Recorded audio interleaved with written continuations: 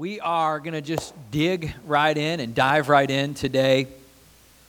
We've obviously been preaching and talking for the last number of weeks on a series that is kind of dealing with a lot of things around heaven and hell and a lot out of the book of Revelation and the return of Christ and end times. And of course, this subject matter always seems to get people interested. I think there's so much of this that's fascinating, and yet at the same time, there's a lot of this that is kind of a mystery, right? We can only draw what we can from much of what the Bible has to say, and there's an element of this that's yet to come that I don't think we can fully wrap our minds around, but that's okay. I want to just remind everybody, say, that's okay. It's okay. Look, there's a few things that are, to me, big takeaways from this whole series, really. I think I've probably mentioned these points almost in every one of these messages along the way, but several big takeaways that we need to draw from. Number one is that it's said many times that it is not for man to know the, what? Time or hour, right? Specificity on timing is not something that we've been given. In fact, it's intentionally something that we've been told we will not have. So the exact timing, the day or the hour of when these events start to unfold hasn't been revealed to us. However, we have been given signs and seasons. On a broader level, there are signs and things that are indicators of when the time is drawing near. All of that, I believe, more than anything, is really geared towards the second big takeaway that we are to have, which is to live prepared, to live ready, right? I mean, if it was today or if it was soon, would we be able to say that we've been living our life loving the Lord our God with all our heart, our mind, our soul, endeavoring to do everything that He's called us to do with this time that we had on earth? Not to suggest any one of us will ever do that perfectly, but to say that our hearts need to burn with passion toward that end. That laying down our lives to lay hold of the life God has for us and be a part of the work He's called us to build His kingdom is something every believer should really have burning in them. Fire and passion, and much of what we see in the Bible around the prophecies of what's yet to come are meant to compel us, to encourage us, and to spur us forward to live more on mission and more purposeful as a result of having knowledge and having awareness of things that are yet to come. And the last one, the big takeaway, is that we see many times when these events are discussed, it says, encourage one another with these things, right? It doesn't say scare the living crap out of people with this stuff, right? Like we've seen happen over the years in some approaches and teachings toward the book of Revelation or end times. It doesn't say that these things should make you fearful, that these things should make you discontent and worrisome. It says encourage one another with these things. Because for the believer, for the child of God, the outcome is very favorable. The place that we have, that we are secure in now as a result of Christ's work, is one that is a glorious outcome, a glorious future, a glorious hope that yet awaits us. It's something that is good to meditate on, and it's much needed medicine for the soul to reflect on that this life is very finite and temporal, and that which is yet to come is the best parts actually still yet await us. The best parts are still ahead. And sometimes when, people I'll talk to, there is a sense of concern, a sense of worry about, death. And that, I just my family and the things that I have that God's blessed me with, and I just enjoy life, which is great. There is a beauty and a blessing that we should have, that we should appreciate. But what I want to say that I believe is encouraging to us is that no matter how clear or unclear we seem to be able to peer into what yet awaits after this life for us, the reality that we get from the Bible is that no matter how good, no matter how blessed, no matter how favorable the conditions in this life amount to because of what God is doing in and through our lives, it still, no matter what at any point in time, is nothing compared to the beauty and the glory that's ahead for every one of us after we leave this life. It's hard to really grasp that, to fathom that, but in the Word of God we see that so much that's yet to come is going to far surpass anything that we've ever experienced or been through, as good as it possibly could have been here in this life. And so that's a positive thing, that we live each day with that blessed assurance, that hope, and that encouragement that, man, my latter days are always going to be greater than my former days. The best is always yet to come. Praise God. Because that puts it all in perspective. It means no matter where you are, no matter what you've been through, you can say that today, this day. My best days are still yet ahead. And that is encouraging for each and every one of us. So we've traveled a lot of distance over these numbers of weeks. We, I believe, are actually in the 5th week right now. We spoke a lot about, the beginning of creation, and then we moved from there into the first coming of Christ, and then we are now in this age or this era known as the church age, where we are assigned with the mission and task that Christ actually brought to inaugurate, he brought to mandate the church with. What is that? Well, Christ came, it says, to seek and to save the lost. It says that he did not come into the world to condemn the world, but that the world through him might be saved. So we are at no point ever intended to be executioners of God's judgment. As much as we talk about and we need to define reality according to what the Bible says about heaven and hell, and that hell is a real place and it is an outcome for those who reject the message of Christ, it's not our place. Just like Jesus said when he came to seek and save. He didn't come to condemn, but that the world through him might be saved. His initial mission was to bring the saving message, not to start condemning people. And he's assigned us with that same mission and mandate. Yes, these are realities that we must be aware of, heaven and hell, and the outcomes of sin, but in the way we package that, in the way that we reflect that, in the way that we live, there should be an overarching, residing message of hope and of encouragement and of a glorious future in the way that it's brought forth to the world. Amen? And so we have this period of the church age that we're in that will last, continue, until an event comes and happens, which is the second coming of Christ. We've talked a lot about that in the last couple of weeks, and a number of elements that are surrounding that particular event. Primarily, we went through the 7-year period that actually precedes the return of Christ, the day of the Lord, it's also called. That 7-year period is a time of great tribulation on the earth, time when the Antichrist comes to power. It's a time that ends in a battle known as Armageddon, when all the ungodly nations of the earth are destroyed. For those who are alive on the earth at some point in that period of 7 years, there is a moment of a catching away where we're caught up in the air to be with Christ in the heavens, and those who have died and already gone on to be with the Lord, whose spirits are with him, are also united. There's a gathering together, and that sets the stage for that final day of the Lord when Armageddon comes and all of the unbelievers who are still on the earth are destroyed, and then the judgment is now getting ready to come.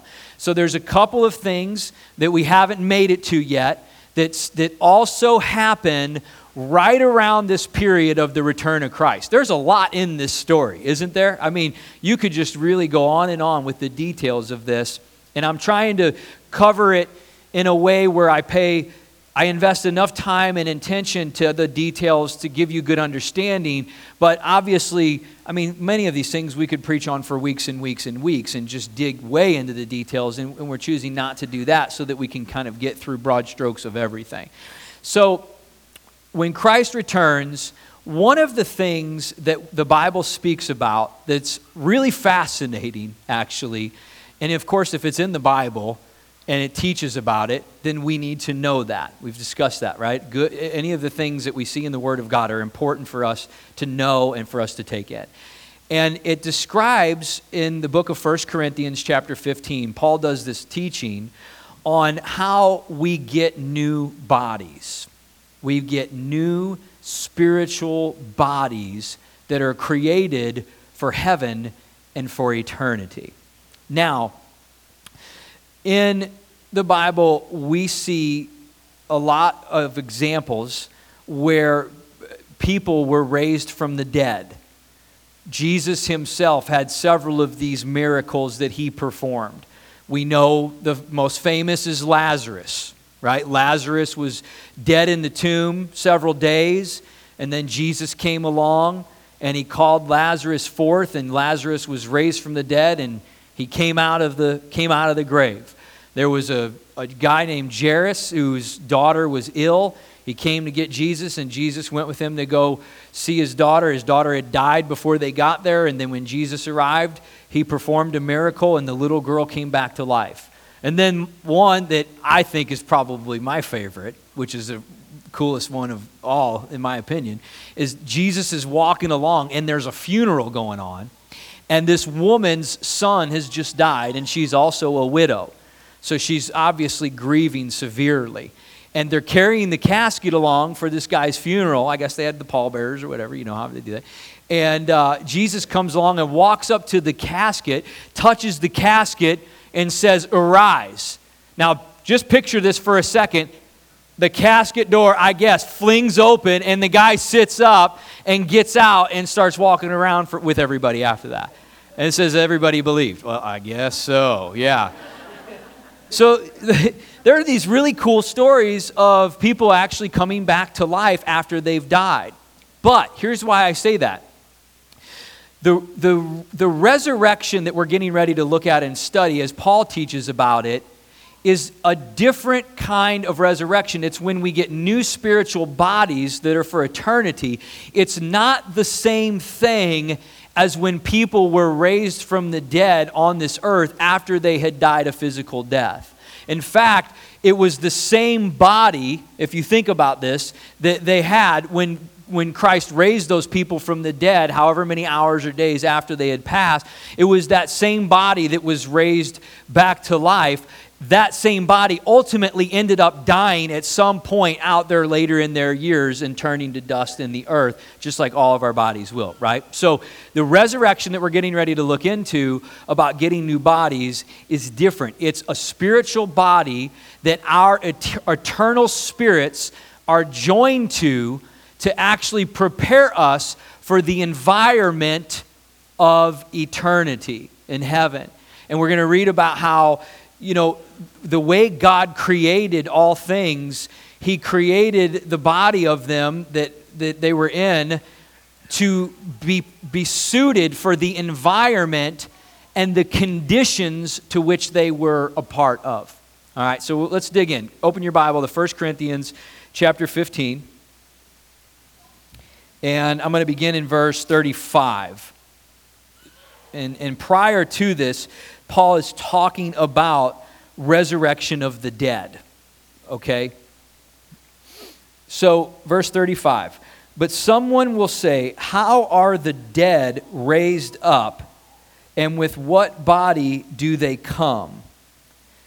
So, what he's been trying to describe, and it seems like when you read this, that they're a little confused, and rightly so. Later in these passages, it says, Paul even says, this is a mystery. So, they're trying to understand. And he's saying that the dead are raised up. What he's saying is that the original bodies that died and perished in the earth, now there are new bodies that are being raised up at this event yet to come called the resurrection of the dead in the future. Okay? And they're trying to understand that. In verse 36, he says, foolish one. Don't you love how Paul just kind of be like, ugh, man, sorry, I was just asking an honest question. All right, anyway. Foolish one. You guys wouldn't like that if that's how I responded, would you? What you sow is not made alive unless it dies. Now, watch the comparison, the example that he gives here now about this.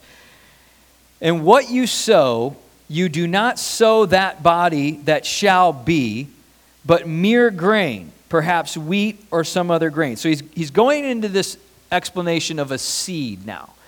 And he's saying that when you sow the seed into the soil, you're not actually sowing the body that houses the life that's in it. You're not sowing the body that's yet to come. You're actually sowing the body that it's in right now, the seed, the outer layer, but the life is inside of the seed, okay? So he says, verse 37, and what you sow, you do not sow that body that shall be, but mere grain, perhaps wheat or some other grain. But God gives it a body as he pleases, and to each seed its own body. So there's this comparison, this analogy of a seed going into the earth in its shell, the outer shell of the seed. The life is inside of that. And then what has to happen? That outer shell actually has to die in order for the new body, the new shell, the new containment, if you will, for the life of the plant, for that to be able to come forth. So it goes into the soil as the seed dies and it decomposes, and then the life grows forth something new that's holding that life. That's the plant that springs out. And so he's using that comparison that our earthly bodies, these tents right here, these physical bodies, go into the earth when we die, the physical death, which is like a seed going into the ground. And then that body perishes and decomposes, but the life of it, our spirit, is eternal, and it's raised in a future state in a new body, which he's describing here as we're going to go on to see as a heavenly body, one that's set up for eternity. All right, so in verse 39, he says, all flesh is not the same flesh, but there is one kind of flesh of men, another flesh of animals, another of fish, another of birds. There are also celestial bodies, which means heavenly, and terrestrial bodies, which means earthly. But the glory of a celestial is one, and the glory of a terrestrial is another. There is one glory of the sun, glory of the moon, glory of the stars, for one differs from another star in glory. So this is basically what I get he's saying here. He's getting ready to describe like the temporal, finite nature, is comparing it to the seed that dies in the earth of these earthly bodies. And then he's talking about the glorious state of the new spiritual body that we're yet to have. But he's reminding them that there is still a glory on all of these bodies because God has created them. So even though these bodies are passing and fading and will turn to dust, there is a miraculous nature to these bodies that we have now, these earthly bodies, these temporal ones, that really reflects the glory and the goodness of God in His creation, right? I know we have a lot of people, fitness people and people that work out and are into nutrition here. It is a miracle when you study this stuff, how the human body works in every level and in every layer. I mean, the way we can breathe, the way we can see, the way our heart pumps blood, the way that our minds work. I mean, we could go on and on and on. It is fascinating. What he's saying is that these earthly bodies, even though they're temporal, they're glorious. There is a beautiful element that reflects the glory of God that is not to be overlooked or misunderstood when we start talking about how we're going to have new bodies and spiritual bodies one day that really will actually be even better. But there's a glory to one and there's a glory to another. Does that make sense? And so, and then he goes on. He says in verse 42, so is also the resurrection of the dead. Now that is the term I'm going to touch on a few times. The resurrection of the dead. What that basically is referring to is the event when it happens during that 7-year period when Christ is returning at some stage in there. I'm not entirely positive where that occurs, but at some stage where the spirits are then joined, our spirits are then joined to our new bodies. So the body that was sown in the earth, the old body, is faded away, and a new body is raised up and is joined to our spirit. This event is described as the resurrection of the dead. Okay, dead bodies now revived back to life, but it's a new body whenever we get it. So also is the resurrection of the dead. The body is sown in corruption, it is raised in incorruption. It is sown in dishonor, it is raised in glory. It is sown in weakness, it is raised in power. It is sown a natural body, it is raised a spiritual body. There is a natural body and there is a spiritual body. So you get the figurative language, right? Being sown is the earthly body going into the earth, going into the soil. It says it's sown in corruption and all this. What does he mean? He's saying there's frailties to it. There's weaknesses. There's elements of this body that are meant for the time that we're in, but that are not suited for the time that is yet to come. This is the key.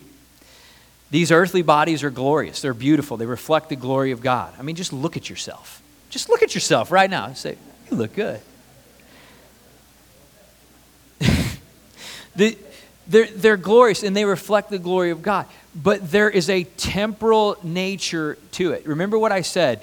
Everything that God created is created to live and survive and exist in the times, in the environment, and in the conditions to which it has been assigned. So our earthly bodies are perfectly created for our earthly existence, to hold our spirits, if you will, while we're walking this earth. Pretty fascinating to think about it, isn't it? But these bodies will not be able to withstand, they will not be able to exist in heaven in eternity. And this is where it starts to become a mystery. Because it's like, well, then what is that body going to do? Like, what does it need to be in order to be in eternity? I don't know. But it's clear that God sees it necessary and fitting as part of the way He's created us and part of the way He communicates about who we are and where we're headed, that He's given us one body for this earth and for this world while we're here, but He's prepared another body, a spiritual body, that is suited for eternity for our spirits to join with, that will last for all of the eternal age after that. Isn't that pretty amazing? Now, let me make one more point to you. This is kind of some crazy stuff. When he talks about the resurrection of the dead, later on in the book of Revelation, we're going to talk about that in a minute, he speaks about it as the first resurrection, which means that if there's the first, then obviously there's one that follows, okay? So when Christ returns around this event at the 7-year period and sets the stage for the next era of time, which we'll also touch on, called the millennial era, 1,000-year period after he returns. When he comes back, the resurrection of the dead at some point in there occurs, the first resurrection. Our spirits are joined with new spiritual bodies, heavenly bodies suited for all of eternity. The next resurrection happens at the end of the 1,000-year period. You're going to have to hang with me to let me unpack and teach through this week and next week. But I do want to just say this part of this, that the second resurrection, where there are bodies joined to spirits, is for the unbelievers. It's for all those whose spirits have departed and are in Sheol, awaiting the final destination of the lake of fire. And it's just interesting because when he talks about these bodies for us suited for heaven, that the conditions and the environment of heaven demand a different body, that it is implied that the exact same thing is needed for those spirits who will be spending eternity in the lake of fire. Because the spirits live forever. They are not annihilated or cease to exist at any point. Those spirits spend eternity in the lake of fire apart from the presence of God, and they need new bodies for their spirits to be able to withstand the weeping and gnashing of teeth and fire and brimstone that never ceases day or night. Wow. There's some powerful stuff to think about. That is the second resurrection. This we're reading is the one that refers to as the first resurrection, which is why later in Revelation he says, "Blessed are those who take part in the first resurrection." Oh, what's that, buddy?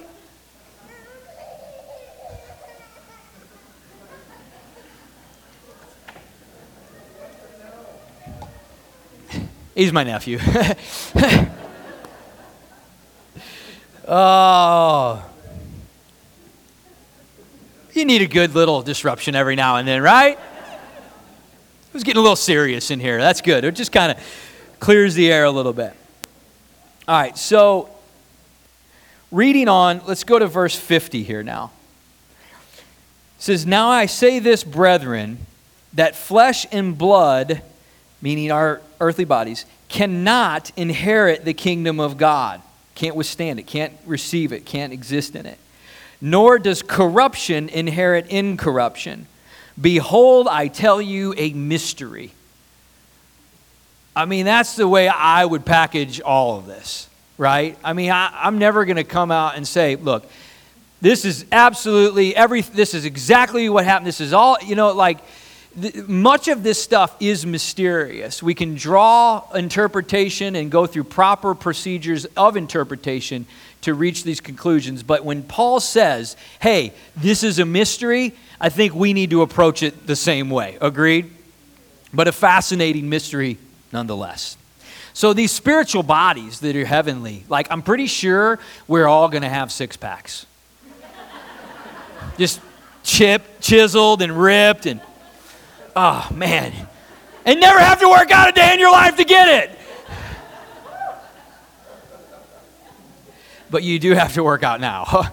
This is the earthly body, so you need to treat it as such, right? It needs exercise, it needs nutrition, it needs rest. All the fitness people are like, what is he doing? Oh. Yes, you need to be into that. All right. So verse 51, "Behold, I tell you a mystery. We shall not all sleep, but we shall all be changed." Okay, fascinating here. So, we shall not all sleep, but we shall all be changed. Meaning, when this happens, as we talked a little bit about, I think last week, that there are some people who are still alive when Christ returns and still here when he comes back, right?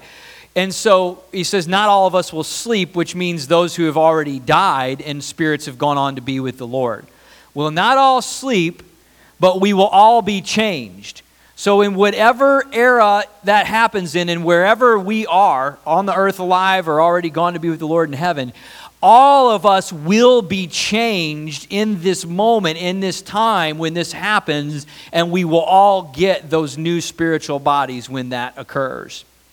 Verse 52, but we shall all be changed in a moment, in the twinkling of an eye, at the last trumpet, we will be raised incorruptible, and we shall be changed. For this corruptible must put on incorruption, and this mortal must put on immortality. Think about that. Isn't that awesome? You are going to put on immortality. It's like being clothed, putting it on and wearing it well. That's a fascinating thing to think about. This will put on immortality.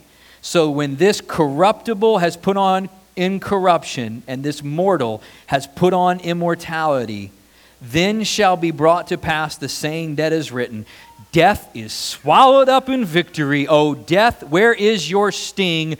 O Hades, where is your victory?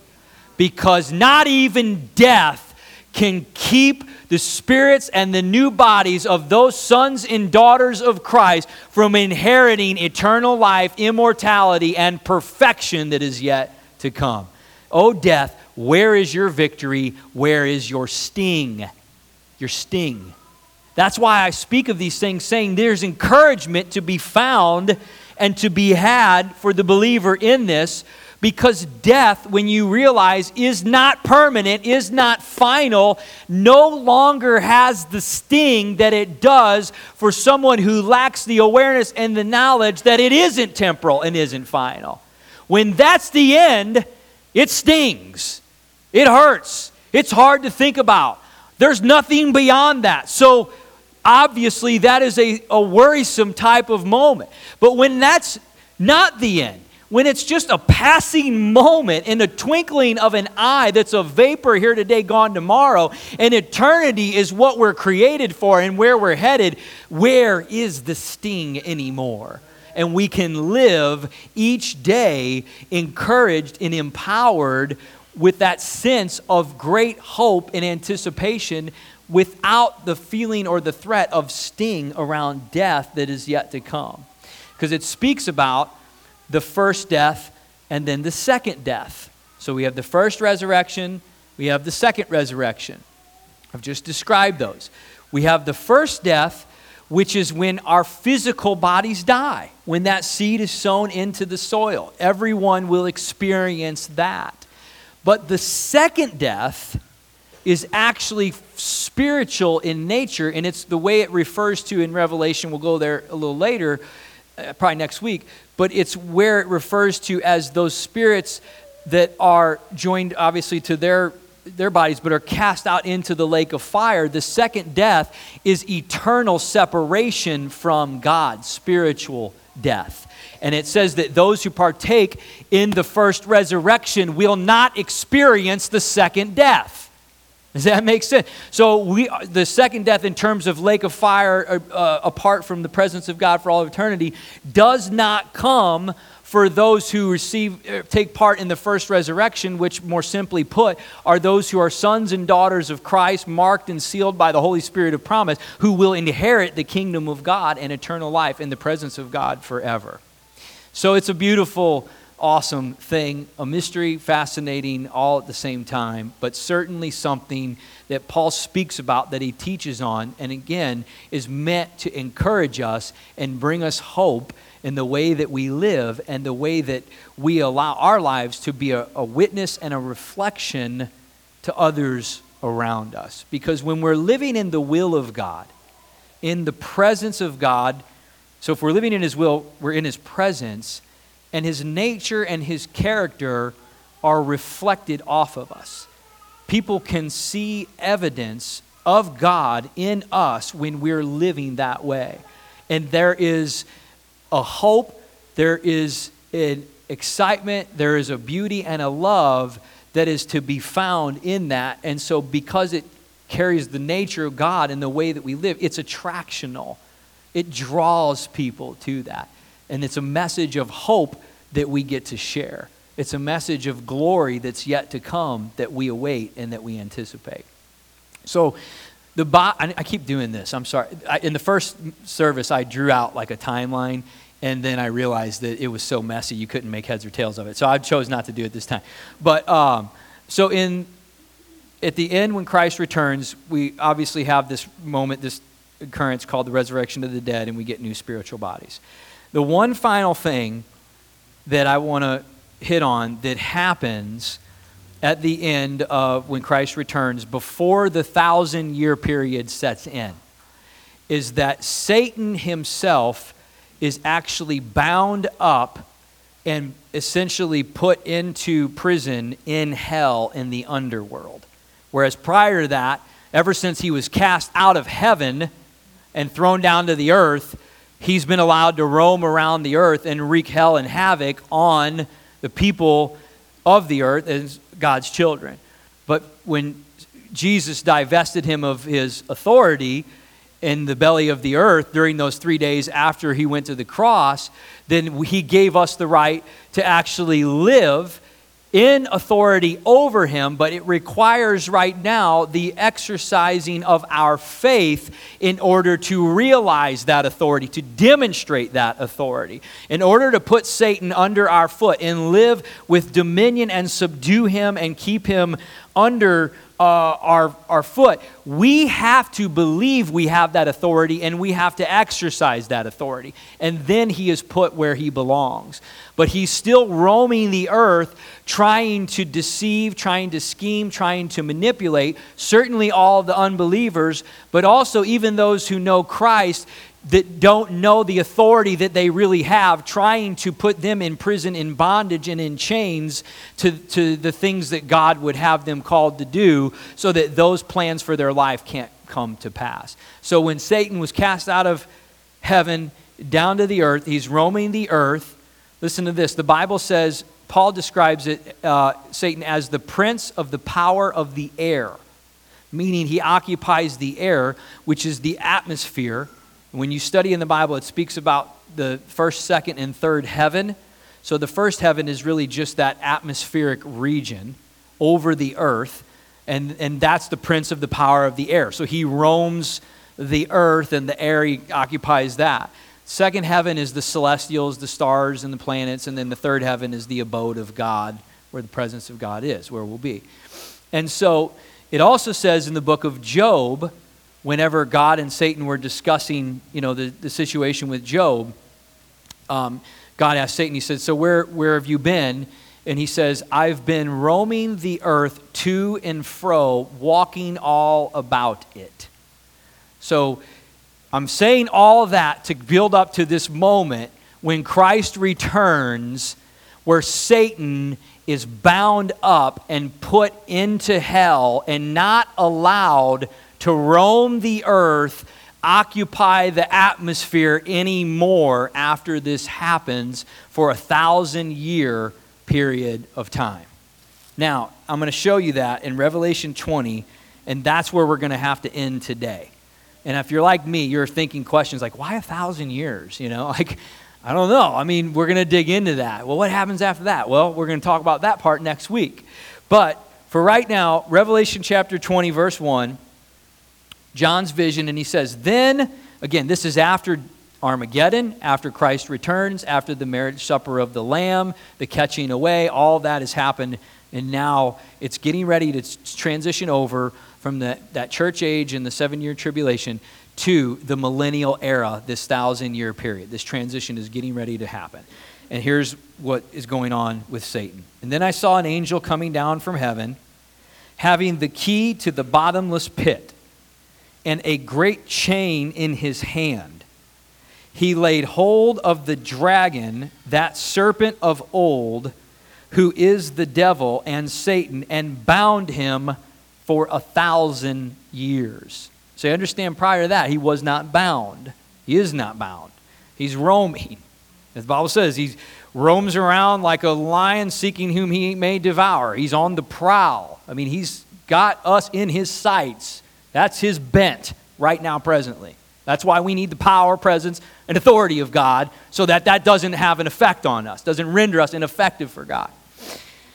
So he says he comes down with a chain and binds him for 1,000 years. Verse 3, and this angel cast Satan into the bottomless pit and shut him up. Again, that bottomless pit is Sheol in the earth, right? Under a compartment of the earth.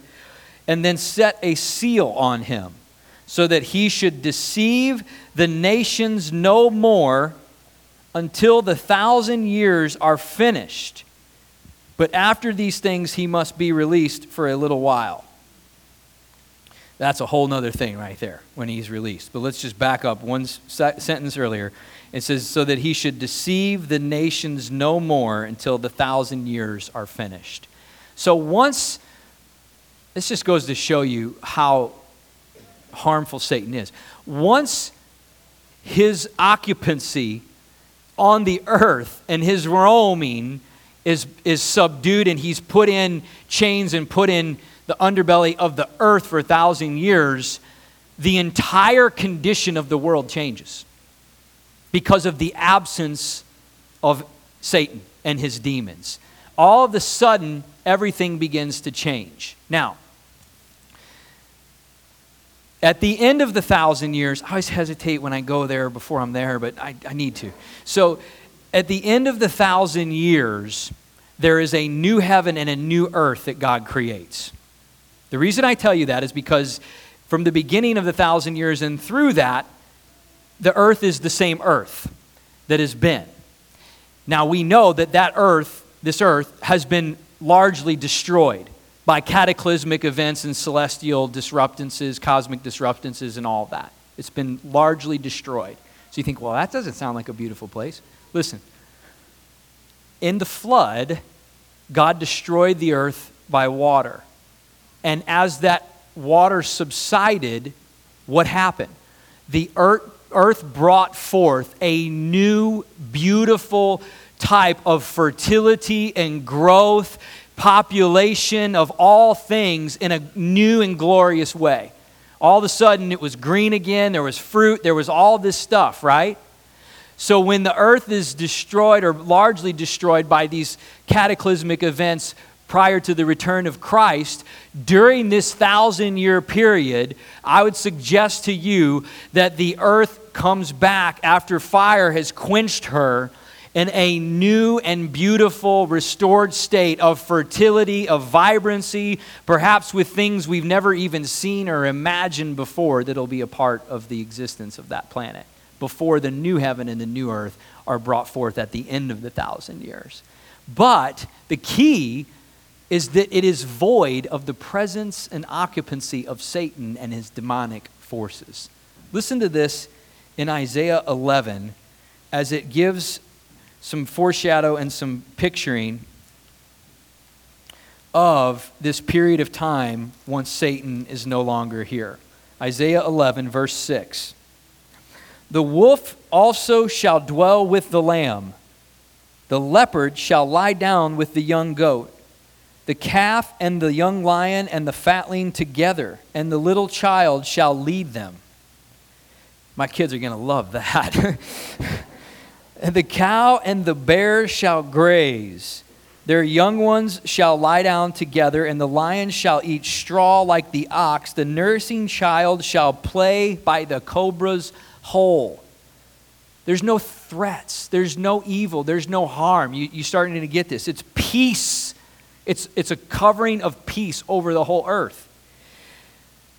The nursing child shall play by the cobra's hole, and the weaned child shall put his hand in the viper's den.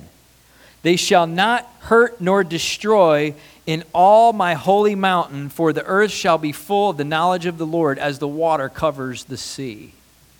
Now, I have a real problem with this part because I'm a hunter. And it doesn't appear like that's going to be going on. No. You see the peaceful condition and the nature of the earth because it's void of Satan's influences, demonic forces, and all of the evil and fallen nature that had preceded the earth and its inhabitants prior to this time when Jesus returns. Now, I'll hit on this more as we close this series out.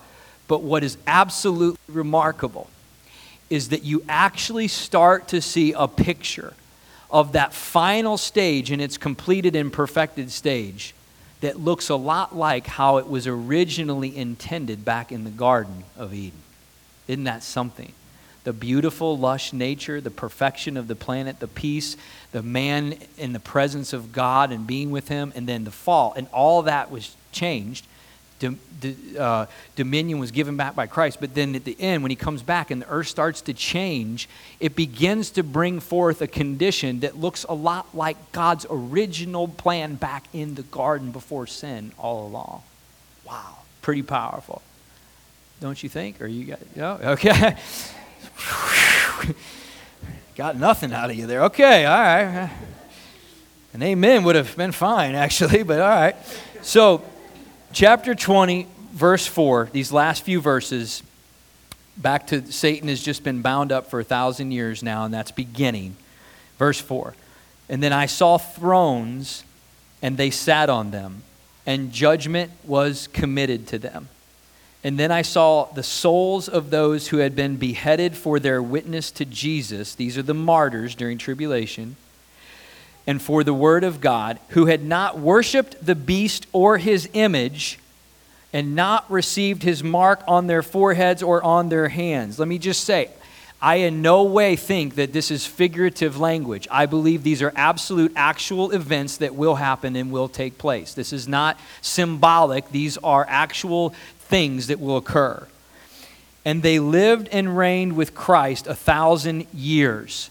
So the saints and the martyrs that are all now joined in heaven with Christ when he returns, new spiritual bodies, will live and reign on this present earth in its newly birthed state for 1,000 years. We reign with Christ in the absence of Satan and his demons during this period of peace and of time that is setting up for the eternal age, which is after the millennial.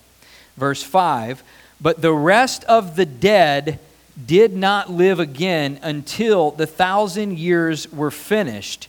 And this part now is the first resurrection. Blessed and holy is he who has part in the first resurrection. Remember, I just told you that. Over such, the second death has no power, but they shall be priests of God and of Christ, and shall reign with him 1,000 years. Amen. Thank you. Where'd that come from? I'm giving you, all right. You pastor's favorite today. All right. Praise God for you. I'll say some extra prayers this week. All right. So the rest of the dead did not live again for 1,000 years. And the saints are reigning with Christ for 1,000 years. Daniel actually prophesied about this. He saw thrones in his vision, his prophetic vision, and he saw saints sitting on thrones and judging the earth, reigning over the earth. Jesus spoke to the disciples and he said, the 12 apostles, he said, you will sit on thrones and you will judge. So somehow there is this sense that we are reigning with Christ over the earth in its condition and state during that millennial period. Satan is out of the picture. He's bound up in hell, in Hades. And it says the rest of the dead did not live again until the end of the 1,000 years. That means all of those who have died in unbelief and those who were on the earth that were slain at Armageddon, all those departed spirits went into Sheol, into hell, in the underbelly of the earth, and they will not live again until the end of the 1,000 years, which means at that point, after the 1,000-year reign, we'll see that there's an event called the Great White Throne Judgment, and Hades and death in the underbelly of the earth deliver up all of their dead. They are judged for their sin and their rebellious acts against God, and then from that point, they are cast into the final destination, which is the lake of fire. And he says, when he says that, well, they will not live again. In the first, he talks about the first resurrection, the second resurrection is coming. It's at that point when their spirits are delivered up out of the underbelly, where they're joined with their new bodies that are set up for eternity in the lake of fire after that, because that is designed to support and sustain them, evidently, through that period of eternity. And I just want to remind you again, like I said before, the worst part of all that, I mean, we hear weeping, gnashing in teeth, fire and brimstone, never ends, day or night, just constant agony and torture. The worst part of that is separation from God. And praise God, we have been given right now in this day that we live in the opportunity to live in relationship and in the presence of God right here on this earth while our feet are walking and while we're breathing. And that will be the eternal state for all of those who believe for all of eternity. And that's what's referred to as perfection, paradise. That which is perfect is yet to come. John says in 1 John chapter 1, I believe in his epistle, he says that when that point comes, that we will then see God as he is. Wow. Folks, as much as you can glimpse him now, and I pray with all my heart that that is with a depth that is unprecedented in your lifetime, but with as much as you can gaze upon the beauty and the character and the nature of God, with everything he's given you to see that in his word and his creation, we will not see him in fullness until the next era comes and we leave this earth. And then we will see him as he is. And that's part of the glorious, perfected nature that we can't even fully grasp is awaiting us, which is far better than anything we could ever know here on this earth. Does that make you want to shout today or what? Hallelujah. Would you stand to your feet with me, please?